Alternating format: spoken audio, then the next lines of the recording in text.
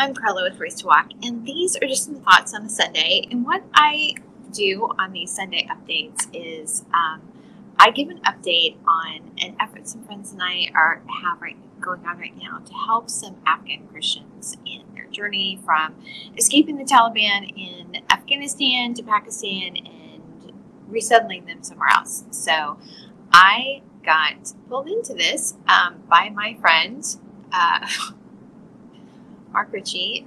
He has been ministering in the area for a long time, actually decades, but he's been doing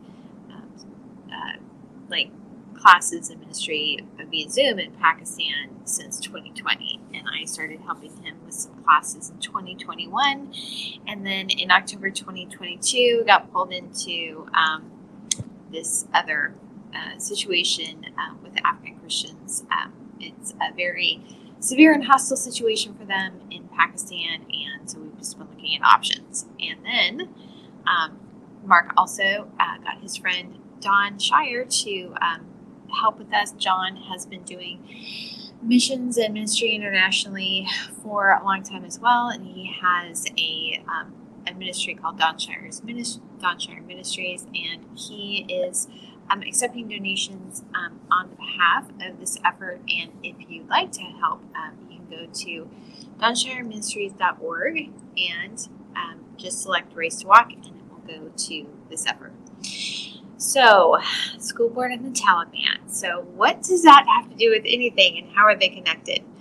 When I got involved in this, this is literally what happened. I've never actually met Mark in person. I did a review of his book, Spirit of the Rainforest, and he said, and the only reason I did it then was because there was a skeptic that gave a 1-star review, and then there was this, Mark got into an argument with him in the comments. This is back when you could reply to reviews on Amazon, and I know you're not supposed to do that, but he did, and I was like, oh my gosh, this is amazing. So I bought the book and loved it, and he thanked me for the review, and so that kind of led, we connected from them, and I've done a few small projects for him since then. But anyway, I started doing Bible studies on Instagram and uploading them to YouTube in 2019, and he saw my 2021, he saw my my Bible study on Job 19. He said, great teaching. Do you want to teach some women in Pakistan? I was like, okay. So that just kind of started this whole thing, just kind of fell into it. And so the Pakistanis that Mark was teaching was helping some of the Afghan Christians that came, and then that's how kind of this all led into learning about visas and immigration and finding out ways to send money there. I now know 6 ways to send money to Afghanistan and Pakistan. I also know how to wipe a phone so it can't be tracked or traced. Just useful information if that ever becomes necessary here. But I was like, what? Why me? How did I even get involved in this? And I've been thinking about it, and there's actually some things that I've experienced that have prepared me for doing this. And it's not something you would learn in doing an MDiv program or any sort of college training. It's just like our shady school board, some of the things that they did. And in 2017, I've talked about this in my other previous videos on manipulation that I did a little earlier. There was a school board election that really kind of changed my view on a lot of different things, and it opened my eyes. And so I have a lot different perspective today than I did in 2016 before our school board hired Elizabeth Fagan to be our superintendent. So this is what I've learned, and this is what I tell my Sunday school kids. When I was teaching 8-year-olds, I would tell them, never, ever just believe something anybody tells you, because just because somebody tells you something, it doesn't mean it's true. And we know that on the internet, right? But it's also true in person. You can know somebody, be friends with someone, and be really good friends with somebody, and they can tell you something and it's not true. So the first thing is they can misunderstand. They can be given correct information, but they misunderstand what they've been told, right? So just because we hear something or we read it once, it doesn't mean that we have full or correct understanding. They can also be misled. So the person that's telling you this could have been given wrong information. So they understood what they were being told correctly, but what they were told was not true. So that's the second thing. Third thing is, sometimes people just mislead you. They straight up lie purposely. And so just because somebody said something does not mean that it's true. So these are the things that I've learned from the school board. This is the first thing. It's always, always, always verify information. You know, there's that saying, trust but verify. Sometimes don't even trust. Sometimes don't even trust them at all. Like, they can say things that just absolutely aren't true. And again, some of them, I think, some of the school board members, I think they may have been misled by, the district spends a crap ton of money on training school board members. And sometimes, I'm not positive about this, but I think sometimes the information they're given may not be correct. But others, I know that they have to know that what they're saying is not true, because I really don't think that they're this dumb. And we've had attorneys on the board. Don't tell me that they don't know what open meeting laws are. And so they'll tell us, this is just one example. They'll say, people get up and they'll go to the school board meetings. The regular meetings that are open are basically just kind of like a little, puff fest for like, oh, this is awesome. We're great. They don't actually cover actual business. I've been told by more than one person that what they do is they're not supposed to, there's only certain things they can discuss in closed meeting before the open sessions. I've been told by multiple people that they actually just make decisions on pretty much everything in those closed sessions, which, by the way, is a crime, but they do what they want. So they'll tell us that the reason that they cannot respond to, people will get up and make comments, right? It used to be 5 minutes, now it's down to 1 minute public comment. But they'll say the reason that they don't respond to public comments is because they're not allowed to talk about it if it's not on the agenda. So that's actually not true. If an item isn't on the posted agenda, they can respond, and somebody makes a comment like an open session, they can respond with facts. What they can't do is debate the merits of it or have a discussion on it. But if somebody asks a question about a particular thing, they can respond with facts, and sometimes they do, even though they say they don't. Sometimes there'll be somebody sitting there, like a staff member, and they'll have them give a response. Very rarely, but they can. There aren't two sets of open meeting laws. School boards have to follow the same open meeting laws that every other, government organization has to follow. What they're saying is just not true. They say this because they don't want to have to respond, and they want to have an excuse. So the other thing, this is like they do this all the time. They obscure facts. And there are many, many, many, many, many, many ways that they do this. And this isn't, so some of these I'm going to say, they're not necessarily school board. It's just that this is kind of what became very clear to me, like from the school board. But just for example, this was not our school board, but it was another council meeting. And there was...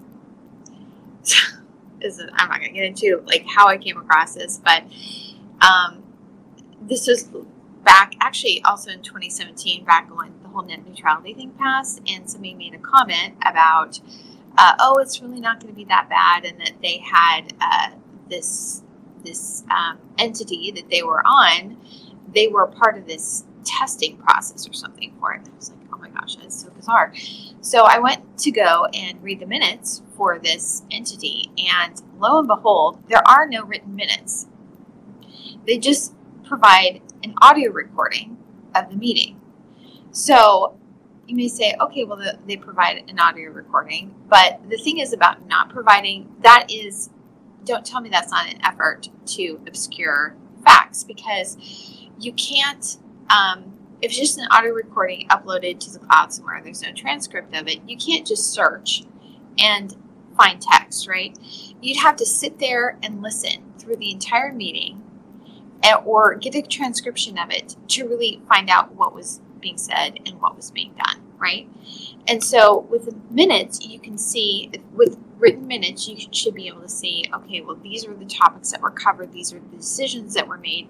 And so you can go through pretty quickly in written minutes to find out when these certain things were happening. And then if it was during a meeting that you have more interest in, then you could go in and listen to the whole thing. But they're not providing audio. They're not providing written minutes anymore. They just have an audio recording. So the other thing is what was the other one?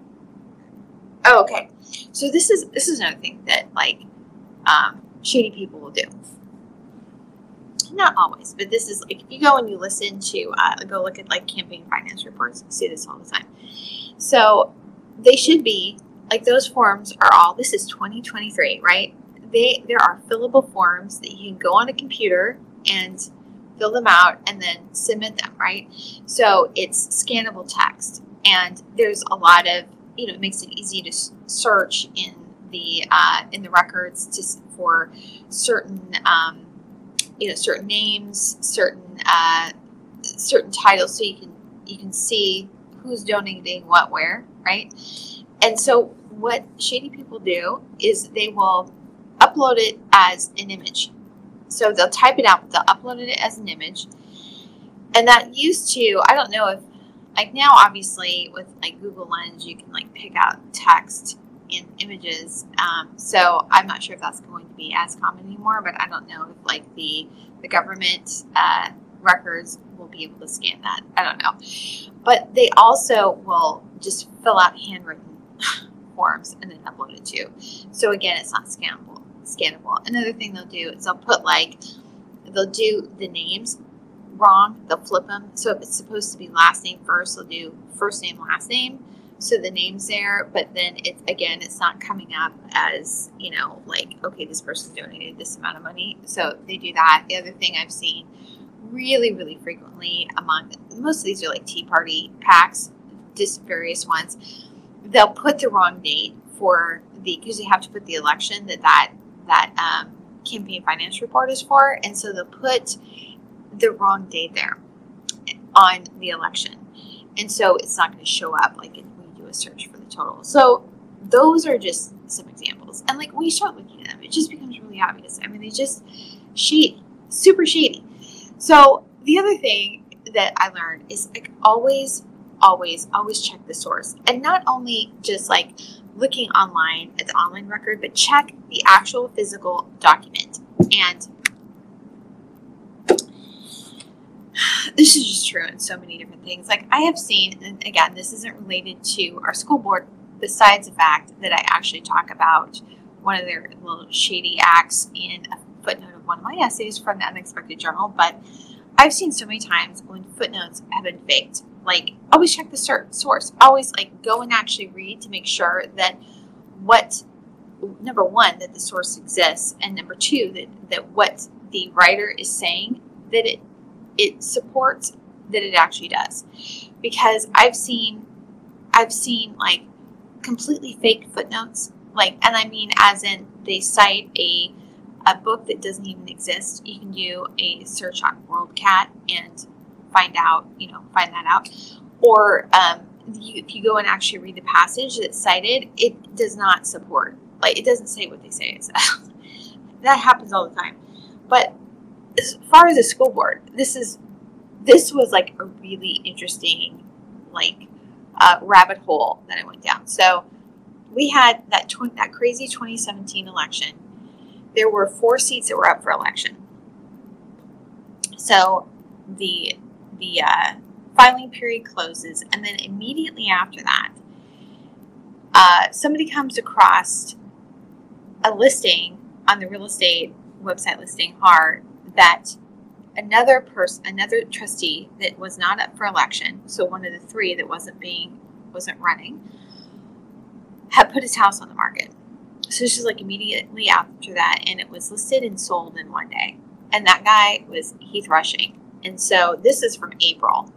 think that when this happened, it was back in February. I can't remember the dates, but so he is resigning. So he had already resigned from like the so what had happened, he was on the head of like Memorial Hermann here locally, and so he was on the board of trustees for the school board. He was also on some board for the Chamber of Commerce, and so he'd already stepped down from the Chamber of Commerce. But his excuse was that he wasn't sure if he was going to move or if he was going to stay and just commute. So here's the deal. This is Houston. We are up in the northeast corner of Houston. That other little star in the west side, that is where he was going to be working.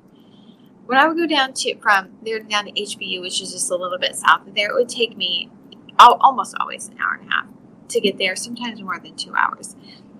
Don't tell me he wasn't going to be moving. He very well knew that he was going to. Oh, and yeah, I am sure of this because I looked up the transfer deed on that that title transfer of his house, or I think it was the house he was buying in Full Shears. It's way out in Full Shears, way even beyond Katy.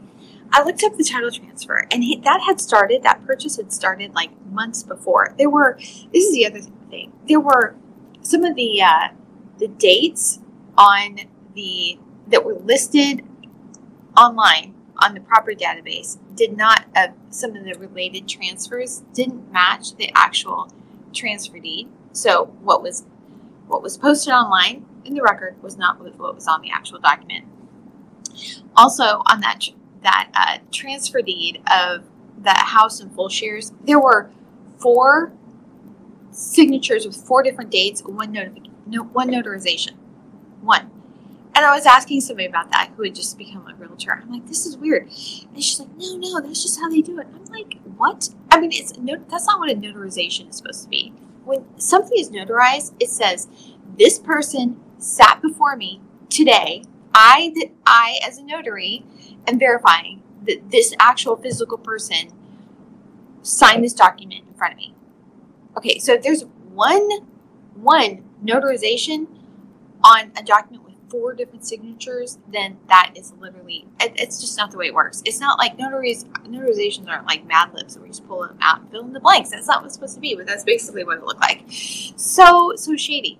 So why all the drama about it? It was because this is what I think. It was what it seemed obvious to almost all of us was that he knew he was going to be moving, but he delayed announcing it until after the filing had closed, so then they could appoint that next seat. Now they didn't have to. They did not have to, because there would have been another election coming up, right, in 2018. Multiple elections. They could have put it on the ballot there, but of course they don't do that because they have to like do their own and control it all. And that's exactly what they did. Then they appointed this guy, Colin Carney, for his seat. And this was in 2017. There was, like, I think I mentioned this last time, there was actually somebody that was going to be investigating that appointment. And then Harvey hit, so they pulled back. But this guy, other fun fact, with that 2017 election, that rushing seat was held out of, there was so much dark money that came in to that election to keep, the incumbents there. They had, Breitbart did an article, like, basically slamming, one of the challengers and, like, a private person. And it was just crazy. But also, there were robocalls that went out in support of the incumbents from Texas Right to Life, which that was a whole crazy thing. It wasn't reported for, like, on their campaign finance reports for, like, 18 months. And then, okay, that's a whole different thing. But Texas Right to Life, oh, by the way, Colin Carney's sister actually works for them. So I talked to him about it. He's like, he assured me that he had nothing to do with it, and he didn't even like his sister. So she didn't do it to help the incumbents stay on their seats so it would be appointed, right? So anyway, always check the sources. Just because somebody put something up there doesn't mean that it's true. And even like I said, even when you see an online record, it doesn't mean that. Actually check to see what the documents that online record is actually saying. I just had another one I looked at that there was an action on something, and the action that was posted in the record that you would see just when you were looking up this situation was not what it said on the actual document. It wasn't. And this also true with like when I was tracking the COVID numbers. I tracked like COVID numbers daily for Harris County, day by day, and you see they would just like move stuff around. At this one time, they just took out 500 cases from one zip code in our area. I called them out on Twitter, and the next day they put it back in. It's just completely like people are shady. Just generally, not even just our school board is shady. These are things that I have learned, and so. This is a thing. And like, how does this relate to dealing with the situation with the Afghans and their immigration? Texas is not the only place that has falsified documents. There's so many fake documents out there. I'll hear different stories, and it's like one person tells me one thing, and the reality is that there is so much corruption there, it's hard to know. Like, we have to get passports for people. Even going back to Afghanistan, there's fake passports. It's like, is this a real document? And I've told them over and over and over again, like, we have got to have, tell me the real story. We have to go based on reality. If you come and you tell me this particular story and it's not true, then not only is this going to harm your chance at immigration, right? But it's also going to affect my credibility. And it will affect my ability to help other people too. Because if I tell somebody a story and it's not true, then nobody's going to believe me for helping these other people either. And so it's, when somebody tells me something, I try to verify it in as many places as I can. For example, I was told this week, like one of our, there's different immigration paths, and we have some people with SIV applications, we have some people with P1 and P2 applications, and so I was told this week that emails are going out and people are being called for interviews that have P1 applications, and the person was worried because they were like, he has children that need a passport. And so this is what this looks like. What they're doing is, so the U.S. handed Afghanistan back to the Taliban, right? People that were, have been just terrorizing the country since before 9/11. And they control everything. And they have, we left biometric equipment so they could track people down. We left lists of people that worked with us so they know who we worked with, right? And so they are tracking people down and killing people that were helping NATO allies. This is the case. But what they're saying with all these applicants, it's like you have to have every single thing that you document, we're not going to give you any leeway on, and you have to have passports for every single person in your family, including babies. So if somebody's had a baby since they escaped from Afghanistan, they don't have a passport, the U.S. has said we're not going to help you. They also have to have valid visas for and reasons to stay in Pakistan, because you can't fly out of Islamabad or out of Pakistan if you don't have valid status there. So that means either a current visa or a UNHCR approval, which, oh, by the way, they're not approving for Afghans. Or they are, but it's like very, very, very, very slow. So they're not giving not saying, okay, yeah, Oh, yeah, if you go back, because this is what it takes to get a passport in Afghanistan. Their passport office was closed for like 5 months. But before that, they had an online system where you would apply online, submit your documents, and they would only issue a certain number of passports per month, depending on the province. And so then it was closed for 5 months. So the normal process is you apply online, wait your turn to come in, and actually get the passport. Or there's a referral system where basically you have to go to a Taliban member and get an expedited passport. So this was happening even when the passport office was closed. That was the only way to get them, period. So the guy that, so this person who needs passports for his kids now because he thinks he's going to be getting a call from, from the IOM for their interview, he applied back in March 2022 to get a passport for his kids. Still didn't come up until November.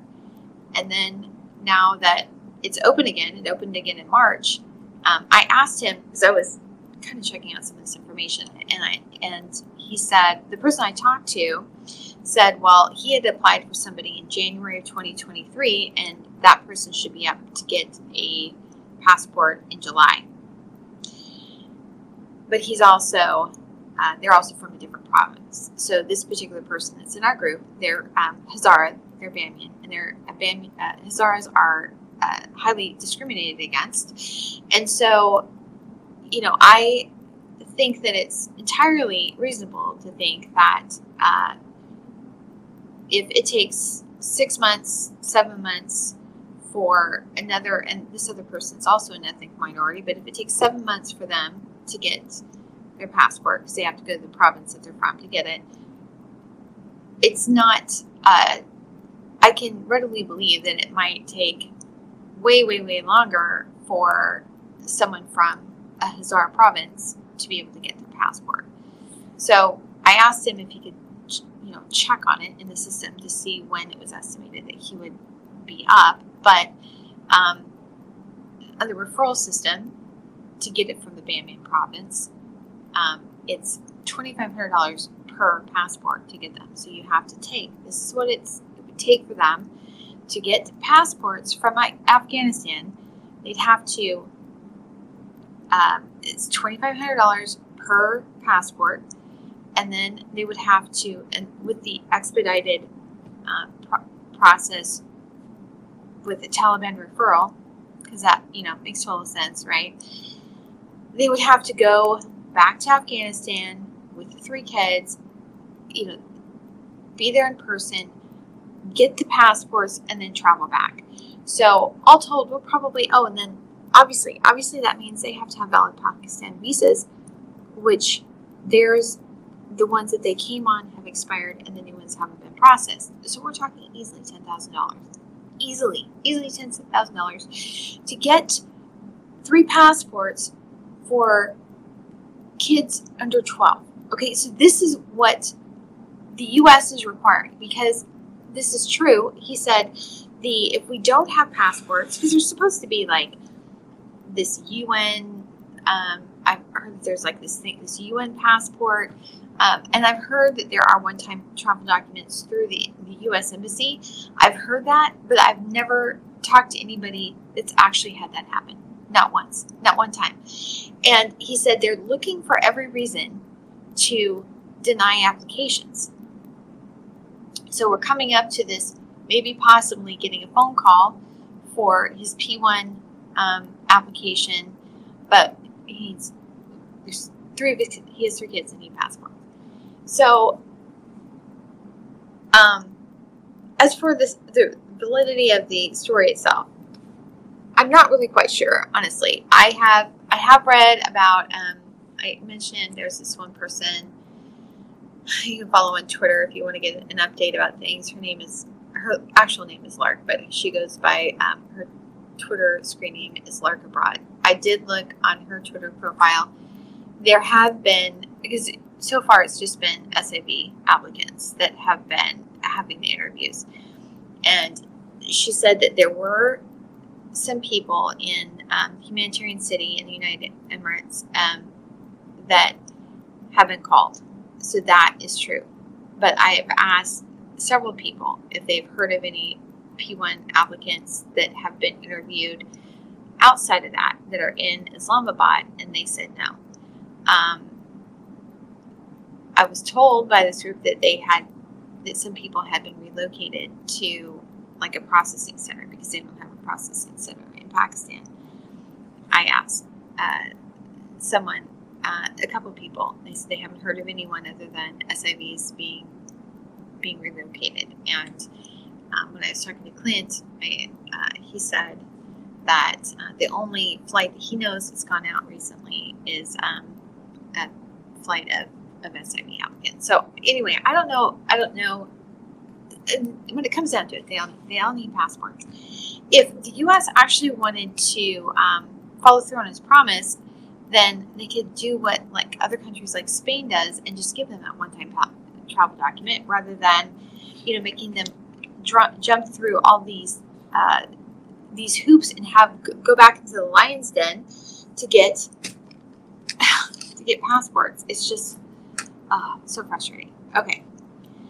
Other thing that I learned from our school board, that there's all these agendas, and a lot of times greed is behind it. And what people don't realize is that there's a lot of money in education, right? And so we have a big thing right now. It's like Greg Abbott, our governor, is trying to push school vouchers because, the charter schools and before it was charters, right? And charters are seen as a great growth opportunity by hedge funds. There's a lot of money in it. They can even just, like renting property to charters is big business. I mean, sometimes it's not even about the schools themselves. It's about having tenants for a building of somebody that wants, that's a donor of like Abbott. I mean, it's ridiculous.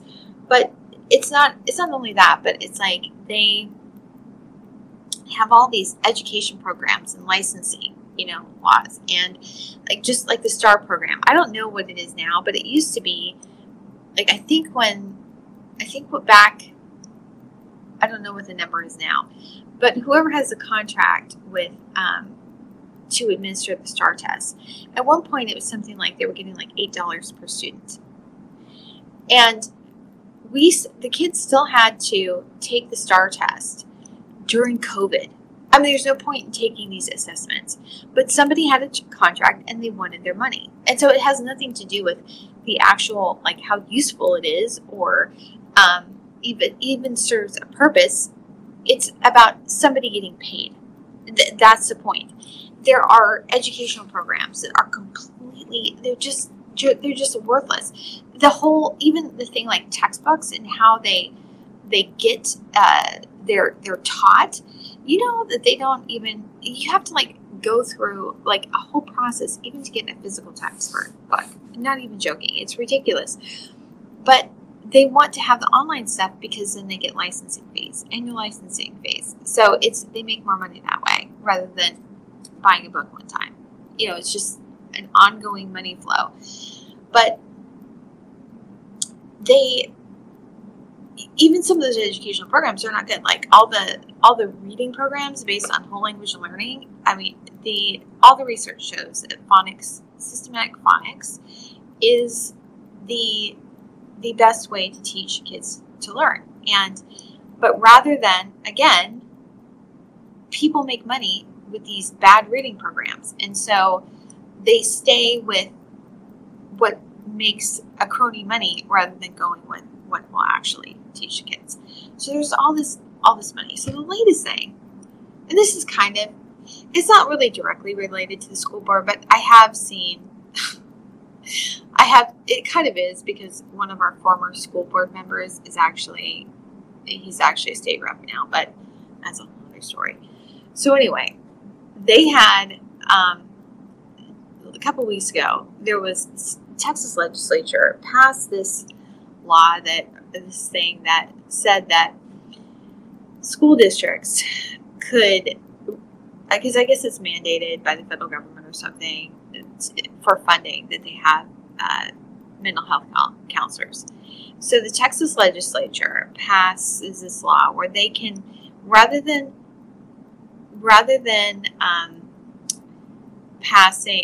having mental health counselors, they can have chaplains in the schools. So I have a few things to say about that. First of all, I don't want some chaplain. I'm a Christian. I don't want some chaplain in there going and replacing a counselor for my child. Number one, I already have to,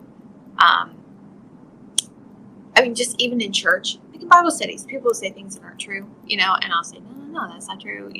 So at least, like, that's one area that I know that maybe there's certain things being taught that I don't agree with, or like, I'm not a Calvinist. I don't want some, cessationist, misogynistic chaplain going in and counseling my girls. I just don't. There's a point and there's a reason, and we have freedom of religion here. Secondly, it's just so grossly arrogant that just because you have training or not, who even knows what kind of training these people would have in a particular area, that you necessarily know everything. It's like saying, the whole thing about psychology and mental health is just irrelevant. It's the people who have gone through education and training cannot possibly know any more than we do. It's like, it's such a disregard for knowledge and education that they don't even believe that it's a thing. And you can see this because they just look at it as a way to profit rather than looking at this knowledge and education as an actual thing that has value. So the other thing about this is that when I read this article, I started reading about it and I was like, this is ridiculous. So I know a little bit about, there are actually professional chaplain associations, right? There actually are. And this is an article about, so there's several different of them, but there is a thing as being a board certified chaplain. And there are these different organizations and they have certain standards. The one that I know about is the Association for Clinical Pastoral Education. And I had looked into that. I was actually, when I graduated from HBU, I actually got a kind of a recruiting package from the U.S. Air Force for a chaplaincy. And so I started looking into it then because I don't want to go to the Air Force, but I had been one time I've been in the hospital, I had my gallbladder out, during that same period of time. And I was thinking, when I was in there, I had so many people come and visit me. I had people from my church, I had my friends, came and prayed for me. And the lady that was in the room with me, nobody came. And, I'm sure she's not the only person that's like that. And I felt like, the nurses that were there took such good care of me. I could never do that. I couldn't even handle when my stitches were taken out. Couldn't even handle watching that. I don't like needles. It's just not my thing. But I could go and pray for people. And so I had started looking at it and researching it. And it's just kind of stupid because they would be postings like at the local hospitals, and they were hiring chaplains, and so they had this residency of you have to, in order to at least for the local hospitals, they require is either this association or another one to even apply for the program. And what these you have to go in, and it's to become a certified chaplain, you have to, what that particular association requires is you have to have they prefer an MDiv, which is a Master of Divinity. And there was one time, the guy that went after Ravi Zacharias about his education, he kind of dismissed MDiv and seems like, it's a professional degree. But actually, what an MDiv is, it's like my degree was 36 hours, and it's considered a research degree. An MDiv is same sort of things that I had in my degree, degree program, but it also has you have to go on and do intern. You actually have to put into practice the things that you're learning, and it's more about this pastoral care versus mine didn't cover that part of it. And so what an MDiv is considered a professional degree because it means you could literally go in and you're ready to go. You've already had some experience, you have had that education as well as some practical experience, and you could walk into a church or another organization and actually start doing the work. That's what it means for a professional degree. So, but they also do degrees in theology, but the degree has to come from a university that is accredited by CHIA. So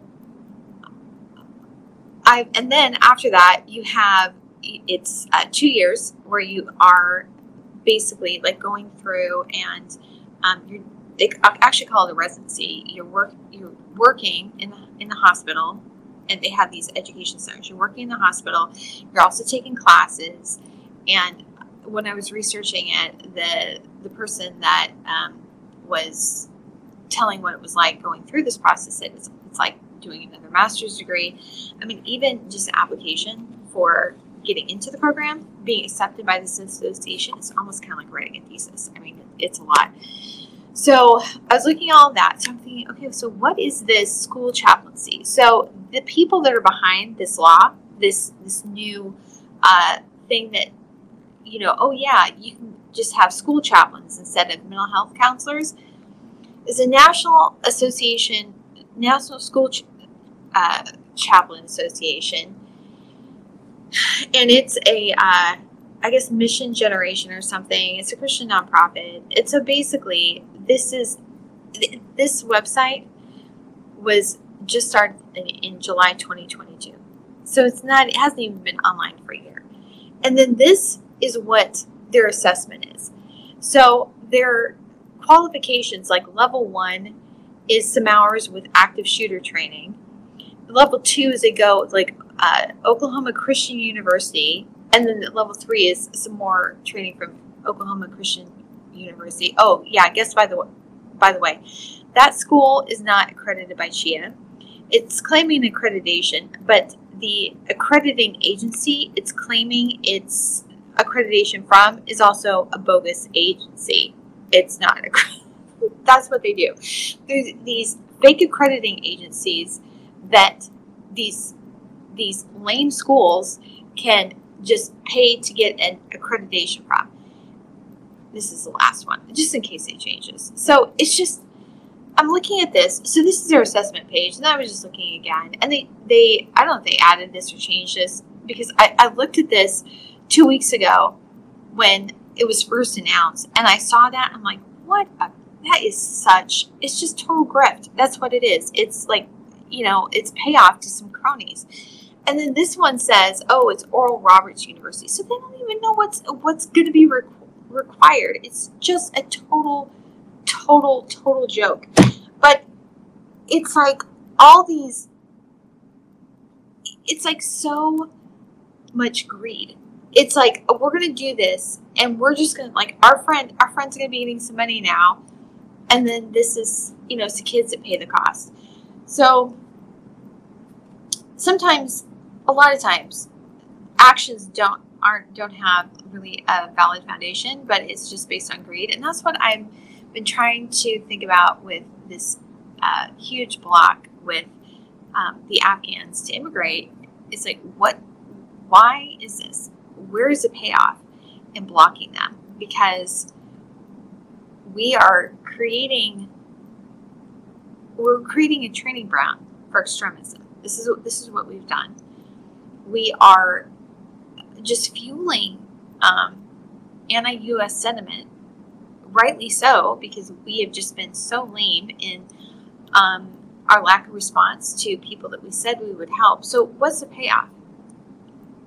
I mean, somebody's getting a payoff from this, and I really I haven't figured that out. But anyway, that's what I realized this week. I just there's a lot of things about interacting with the school board that has made me, I guess, prepared me a little better than I would have been otherwise. And the other thing, I don't have a banner for this, is like you can't, you have to watch who you trust. And I don't know if I mentioned this, but my only association with that election in 2017 was just talking about stuff, just was pretty vocal about my opinion about the superintendent, about the board, about things that had been going on, about the agenda. And there were, it's really kind of got more intense after Bob Rehak, I mentioned him last week, was the person that was running against Robert Sit. And when I really kind of became friends with him, some of the weird stuff intensified. Like, I don't know. I don't really talk about it because it's like, you had to have been there. There's only one person that knows everything that went on. I just told her like a year ago because she was there and she saw what was going on. But there were so many strange things that happened. And there was one specific thing actually happened the day after the election at church. And it made me realize that not everyone that I'm connected to on Facebook, what it seemed like to me was that I had posted something on my Facebook profile and something related to that. I could tell that somebody had told someone about whatever that thing was. But there was this really weird encounter, and I could just tell it was connected. I mean, it may sound kind of crazy, but it was just I don't know. It's not anything that I could prove unless somebody came up and confessed it to me. But at least this side of Judgment Day, right? But it just made me realize that not everybody that I'm friends with on Facebook is actually my friend or even wishes me well. So I've been a lot more cautious about. I really haven't posted personal pictures since then. I did just recently post something with my girls, and I was thinking about it today. Maybe I shouldn't even done that, but I don't post pictures or even talk about things that are going on with my girls anymore. I'm really cautious. I have been really cautious about who I accept as friends on Facebook, but there have been times when I haven't. Like when I started teaching in Pakistan, I wasn't as careful as I should have been. But I just, and even that I think was good preparation, because now, I'm in a situation where I have friends who are at really high risk, and so that's probably a good thing that I haven't been, that, let's just say, the Taliban will, when they capture people, they'll take their phones and then they go through and get their contacts on it. And so you have to be careful, always be careful about any information you put out, or accepting other messages. I've gotten quite a few messages on WhatsApp from unknown numbers. I think I mentioned this, somebody claiming to be friends with people that I know, but they want to have their own separate Bible study or a separate meeting. And so it's if you want to be connected in, you have to have somebody that's actually there, connect you in. Don't send me a message about that. But it's just been, that's probably a good thing. My oldest daughter, Avery, she's not been a fan of me being involved in this. And she's like, Mom, that's scary. And I'm like, Avery, I'm in North America and they are in half a world away and 10 time zones away. I mean, you should be more worried about the local shady snakes than you are about, the people, that far away. But it's just, even that I think was probably good preparation for this. Just realizing that I have to be careful. I have to be careful about the information I put out. But anyway, as far as what is going on, there's been a lot of things. Like I said, I had so much stuff, had this other situation come up, and so it's been distracting me from really getting and focusing on what I need to help them. But I just realized today that what I had been doing right before all that kind of imploded was I had been starting to put together all my information into like a project on ClickUp, and I had started putting it in order, and then this other thing happened I had to go take care of, and so now I've gotten back to it, and I've been trying to catch up on everything. I just have like so many emails and messages and like in 4 different places, and then I have to work through and document everything. So it's been quite a bit to get through, but I'm kind of excited about it. And maybe you don't care, but this is exciting to me. I have my whole little ClickUp project. I have like documents with all my information. That's not even all the information, because so what I've gotten so far is basically just what I had in my notebook. I still haven't gone back and gone through like all the contacts I've been given like in the different messaging systems. But I have our applicants, I have our contacts. So I'm just, that kind of makes me a little bit happy. I'm feeling a little bit better about, still a lot to do, but at least I'm feeling like I'm kind of getting what's going on a little bit in order, I guess. Even though it's crazy, it's so crazy. But so anyway, the other like really, really crazy thing that happened this week, or maybe it doesn't seem crazy. It seems crazy to me. So we've been doing this, our big thing that we've been trying to focus on, and we can't make it happen, but we're just like, we're trying to be consistent and trying to make sure that we do everything we can do to help them, move them in the direction of getting their UNHCR refugee certification.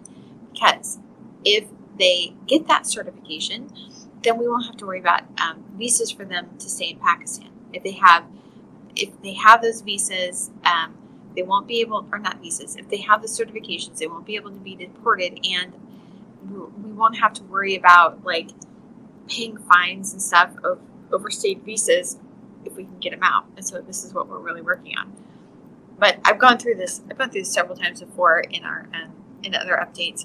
But in order to do this, they have to register with a local Pakistan agency called SHARP, and then they go in for an interview, and they get their pre-screening, and biometric data is taken, and then they do an interview, and after, if it's approved, then they go, what's supposed to happen is you're supposed to get that refugee certification and then a UN referral. That doesn't always happen that way. We have talked to one guy who said he's gone into 4 interviews at UNHCR, and they have told him that they're going to refer him to the UK, but they have not given him that certification. But the crazy thing this week was we had a new family came into like our house church. They have their UNHCR certifications, and I was looking. They sent me all the information. I was looking at the document, and it said that it was renewed in November 2017, or November 17, 2022. And I said, "How did you?" I was asking about it. It's like, how did you, so you've had it for a year, how did you get that? And she said that they did not get the certifications until 6 months ago. So like December, I guess, it would have been about that time when they got the certifications. And so I was asking her about the process, and she said they had sent an email. They were in Quetta, not in Islamabad. They sent an email to the agency. They were called for a pre-screening interview. Now this was November 2021. So there was a point where at the beginning some things were still moving, and then it was like just the door slams shut and like everything shuts down. They're not getting anything. They're not. A few months ago I talked about how there was an investigation into the U.S. CIS's processing of humanitarian parole applications, and it from Afghans, and they had, at first they were expediting them, and then they said don't process them at all. It was an actual stop to processing Afghan applications. And so there were people that got in early, like between August and, I think even up to November, where you could still kind of get through, and then it was just nothing. So that family might have been in that process, but she said that they went in, and then 45 days later they had the interview. So that must have been like November of 2021. But then they didn't hear anything back until they got a call 6 months ago telling them to come pick up the certifications. And so I'm thinking, okay, so what is the deal with that? Was their certification actually just laying around there, around the office, never delivered until somebody came across it, realized it, and then renewed it and gave it to them? Or is the UNHCR backdating approvals so they don't look so horrendously bad? I have no idea. But that was the crazy thing this week. And so I was asking, let me see if I can find it. No. Where is it? I was asking one of our people about it. Oh, you can't see it. It's too small. Anyway, I was asking not somebody who's been helping. I said, have you heard of that happening? And he said, yeah, sometimes it happens. It does happen. But he said people have to go back and, follow up on things. But instead they, just sit around waiting for God to drop something from the sky and not follow up. But they're kind of funny. They're pretty sarcastic sometimes. They are just, even in the midst of the craziness, they're pretty funny. Just think how fun they would be if they weren't like under constant threat of death and on the edge of starvation, deportation. So anyway, so the other things that have been happening in Pakistan, where is it? Yeah. So a couple weeks ago, there was some riots and some protests, and this is I get a daily update from a guy that he just sends updates about the area, and this is Sheila Jackson Lee. I didn't even know she was involved in anything to do with Pakistan, but they were out of, I don't know if I mentioned this, their internet, the Pakistan government shut down the internet for like 4 days. They've also been like blocking social media. It's just pretty, it's just a lot of turmoil going on in Pakistan in general, let alone all the hostility towards them as Afghans. The other thing, there's been, let's talk about gender persecution. No joke. Like, that's some big shock. They are doing, there's so many things. They're at risk in so many different places. They have, one of the things the Taliban is doing is an intel scam to, they're offering help, claiming to be certain certain agencies, telling them to give them information. It's just so they can track them down. Another way that and I'm going to have to tell them to be careful of this when we have our Bible study tomorrow. They're also doing that with websites that are about, it's set up for Afghans, but it's supposedly about going to university in like the U.S. and Western countries. Same thing. It's just, they're fake. They're bogus. And it's just designed to get their information. So this other thing. Taliban are going door to door. Like they track down people that get aid and get things. And then they follow them and do sort of just total thugs. Total thugs. Other thing that's going on in Pakistan is, or not Pakistan, Afghanistan. Taliban has new leadership. So this was, I don't know, last week, whenever. And one of the people that I'm connected to, he kind of gives me little like tutorials on like what's going on in Afghanistan. He sent me a list of all the different terrorist groups in Afghanistan, telling me who's who. But he sent me this whole long thing about the regime change. I'm not going to go through the whole thing here, but basically he said that it was the CIA that was behind that change because the other guy wasn't pro-US enough. And so, anyway, this is so aggravating. The US is backing the Taliban. And so what is infuriating to me is that when I see things like Taliban does this, Taliban does that, it's basically, it's like the CIA, like we're behind it.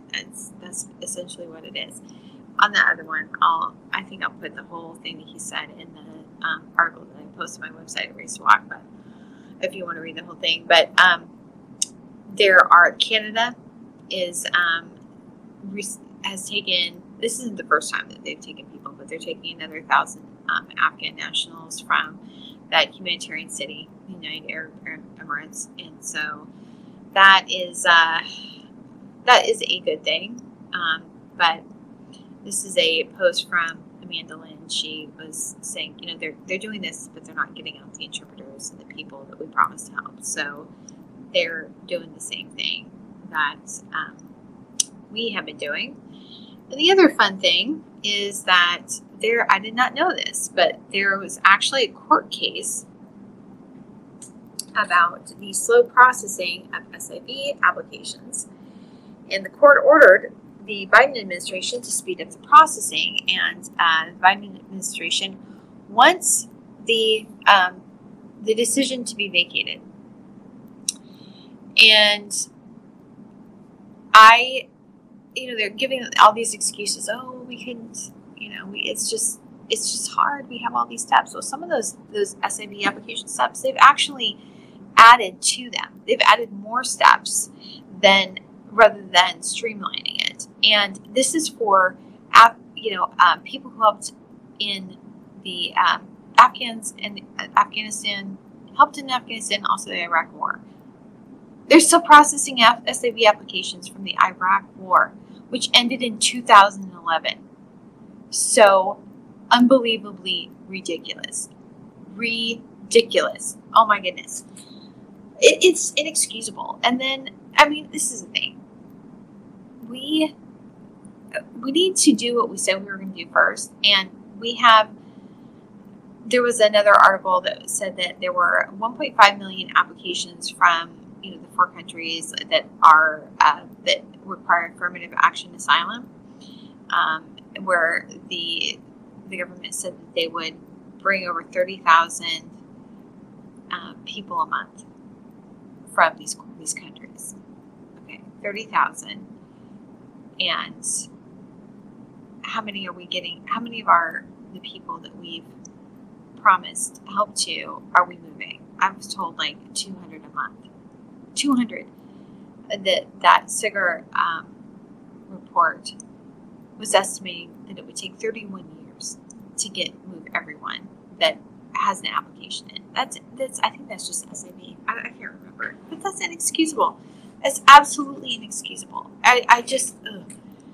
It's really aggravating. So that is this week. Like I said, I am kind of regrouping, getting things organized. We are, I think, putting everyone in this, putting all the information in this project will kind of help me see what people need a little bit more clearly. But again, if you would,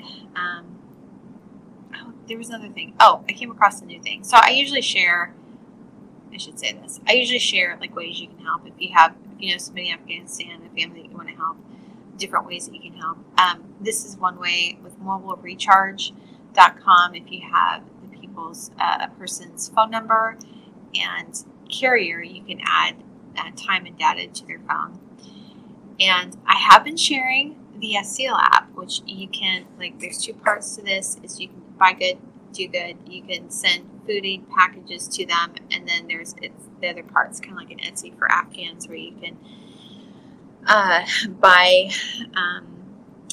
products from artisans. And that is what I have been recommending, because this is what I've been hearing about, like this like super awesome app. And I've learned since that there's some differing opinions on that. So I talked to Beth Braley, who with the Afghanistan Project, because she does weekly podcasts if you want to know what's going on there. And she said that she's been using it for a year, sending food to an SIV family, and she's had no problems with it. I've heard interviews with other people where they've done projects and through a seal, and it was great. But I was talking to Clint this week, and I mentioned a seal, and he does not like a seal. And he gets as heated about a seal as I do about the Benedict option by Roger. Cannot stand it. He worked with them like when they first launched, and he said that he sent probably like 50 packages through there. He's like, things weren't delivered, things were missing, the food quality was really bad, and so he does not recommend them. So there's that. He recommends, there's a lady that provides humanitarian aid that is in Kabul. He recommends like contacting her and having her deliver food to them. If you are interested in that, you can always send me a message at contact@racewalk, and I'll send it to you. But anyway, I asked him about like the second part, like the shop portion. He said, well, he's like, I never use that because I'm not sending that to Afghans. I'm like, so I think maybe that's still like a real thing, but I was really bummed to hear that because I thought it was like, the whole thing was like super cool. So I don't know. I'm guessing that it probably has something to do with volunteers. I don't know if they're volunteers or whatever, but whoever is actually delivering the aid. So you have the entity itself, and you have the people in these different provinces that are delivering it. So probably varies depending on where they're at. But the food quality, there's no excuse for that. But anyway, it is an option that's there. So we are, like I said, we're just working on looking for different options for people to come through. If you would like to help any of our people, then you can always donate at DonShireMinistries.org and select Race to Walk. And we are hoping that when the second phase 2 of Welcome Corps begins, it's supposed to be beginning in like a month or two, there wasn't a definite time, that we will be able to get some of them referred into that program. So if you would like to sponsor any of our people or are interested in that, or if you have a church organization that would like to help, then let me know. So that is enough for this week, and I guess I will call it a day, and I hope that not only that this upcoming week goes well for you, but that you're able to do some good too. So talk to you next time.